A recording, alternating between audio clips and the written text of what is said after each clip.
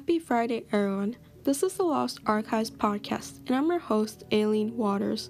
All season, we've had guests bring in stories from all across the world, from people who have uncovered the juiciest family secrets to unbelievable government cover-ups no one wanted going public. On today's episode of Lost Archives, we're tackling the world of fine art.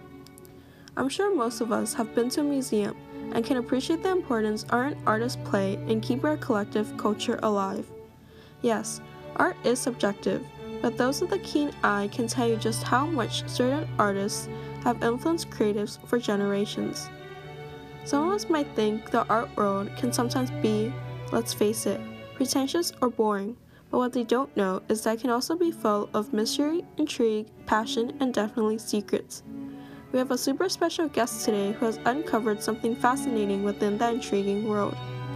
Amanda Peters is a former curator at the Metropolitan Art Museum, and she is what we say on a grand mission.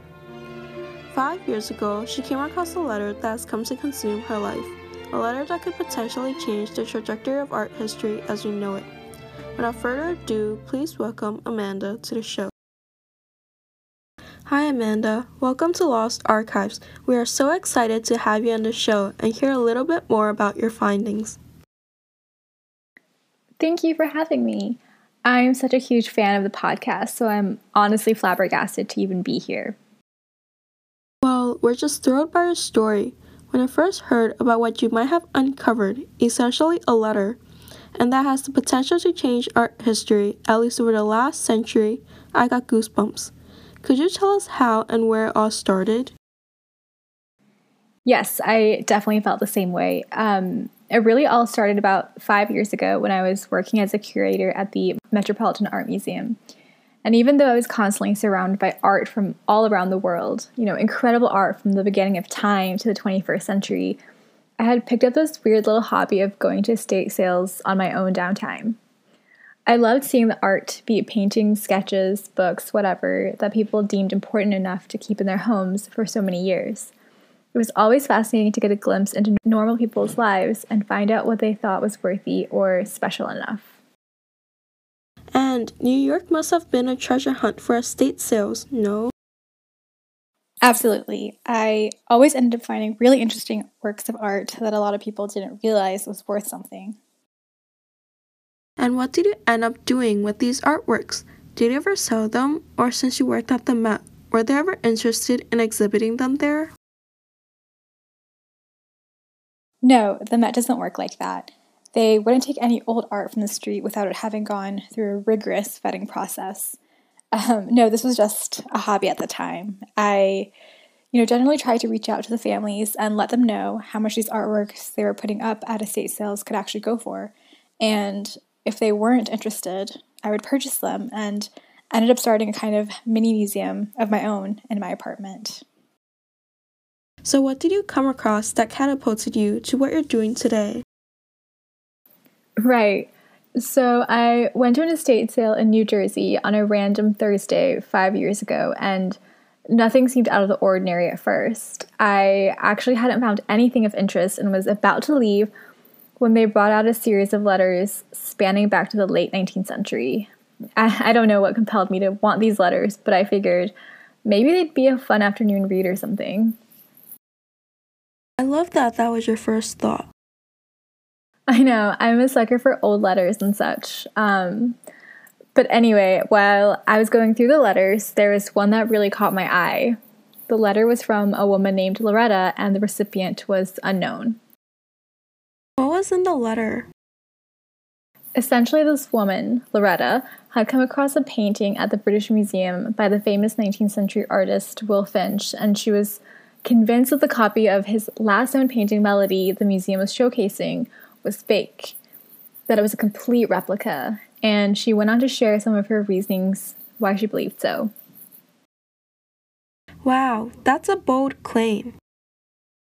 Yes, it absolutely is, because, the British Museum has had the same copy of Melody in their possession for the past century, so there's a chance that what they have now is fake, and if that one painting is fake, how do we know other works of art in any given museum isn't a near replica? Wouldn't I know that wasn't real? isn't it kind of their job to make sure the artwork they obtain are vetted properly? That's why I was fascinated by this letter. The museum has debunked so many fake replicas over the years, from Van Gogh to Monet, and it makes me wonder why this one hasn't been found out either. There's so little we know about Will Finch's life and work, and it's super rare to come across someone who knew him personally or dealt with him directly, like this Loretta person claims. Right. How else would she know that's a fake if she's not the original artist or a curator or something? I suppose she could have just had a super keen eye for detail or something. And you brought the letter with you today, correct?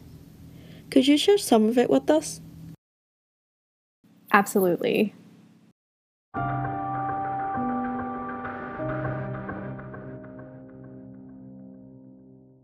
May 1st, 1892. Dear Sydney, ever since my sister and Will Finch passed away, I've been visiting the British Museum every day to view Finch's paintings. Every time I let his thin brush strokes direct my eyes into the painting's scenery, my mind travels through time and relives the moments he painted. My favorite serene moment is captured by Finch's Melody painting, which is a portrait of my sister arranging flowers in a garden. Finch was one of my father's closest friends who attended my sister's 16th birthday party. He was entranced by the way natural sunlight shined on my sister and wanted to capture that moment's happy atmosphere. All of my family members, friends, and acquaintances had the time of their lives enjoying nature, dancing to music, and feasting on fresh meat and wine. If only I can stay in that moment forever and not witness the tragic events that unfolded the following week. The first bad news we received was the ship transporting the most valuable paintings in my family's art collection sank during a violent storm, which wrecked my family's art business and relationships with clients interested in those works. My father suddenly started having breathing problems after hearing that news and passed away a few days after. My brothers looted the family mansion and packed all the valuables they could carry, leaving the women with no resources to support ourselves. For the weeks after the family tragedy, I supported my mother by selling my paintings at the town's public square. One day, Finch visited my stall and was intrigued by my works, so he took me in as an apprentice. Unfortunately, the demand for Finch's masterpieces skyrocketed right after his death. The museum's directors planned to sell his paintings for a huge profit at an auction in 5 days. I will not be able to have a close-up view of his paintings and relive those happy moments. May 4, 1892. Dear Sydney, when I visited the Finch exhibition at the British Museum today, I noticed that its copy of Melody was missing the thin yellow ferns embroidered on my sister's dress, which was depicted in the original painting. That specific detail was definitely on the original painting because I added it myself right after Finch laid the Melody painting on a stand in his studio to dry. When I saw the curators of this exhibition at the museum preparing the paintings for auction, I shared my observations with them. But they dismissed my findings as unjustified suspicions without even taking a look at my notes. Thus, I created letters containing my observations and passed them out to prospective painting buyers touring the museum. However, the curators guiding the visitors called several guards over to drag me out of the museum. May 5, 1892. Dear Sydney, when I walked through the front doors of the British Museum, I saw a guard welcoming a woman holding a sketchbook in her arms with a smile and thanked her for visiting the museum regularly. For the past few weeks, I had seen her spending countless hours sketching paintings in the Finch exhibition with charcoal pencils. I tried to follow her and walk to the Finch exhibition, but several guards emerged and blocked my path. The guard who had regularly greeted me warmly every time I visited the museum sneered and loudly proclaimed, "Who do you think you are? Everyone knows that you are a liar without a job or education. Why don't you find a husband, raise your children, stay at home, and stay out of trouble?" Suddenly, the room felt boiling hot from the confrontational glares of strangers burning holes in my skin. I ran out of the museum, gasping for fresh air and clearing my head of negative thoughts. My efforts at getting people to see through my eyes were futile, but I didn't want to give up searching for the truth. Maybe somebody will believe me someday. May 6, 1892. Dear Sydney, when I crossed Bloomsbury Street and passed the side entrance of the British Museum, I saw curators moving cardboard boxes, tape, and cleaning supplies into the museum. As they prepared for the auction of Finch's paintings, I noticed a woman carrying a rectangular cardboard box the size of a small painting under her left arm. I had seen her often in the Finch exhibition, sketching his paintings and asking me questions about little details in his works. Every few seconds, she would turn her head to her left and right to watch the pedestrians and curators walking past the museum entrance. When she saw that no one was walking past the entrance, she placed a sketchbook in front of the cardboard box and walked away from the museum with quick short steps. Her sneaky behavior made me curious about what she was up to, so I followed her 6 feet away. After walking down 9 blocks, we reached the outskirts of the bustling city and passed a small farmer's market. Suddenly, she turned to the right, walked down a narrow alley, and unlocked a set of white double doors of a tall building. Red velvet carpets lined the floor and paintings hung on walls from the ground all the way up to the edge of the ceiling. My eyes landed on a portrait of a young woman in a garden wearing a dress with thin yellow ferns, Finch's Melody painting with an ornate golden frame. Around that painting, there were 5 more copies of that same painting, but they didn't have a frame. I need to cheer.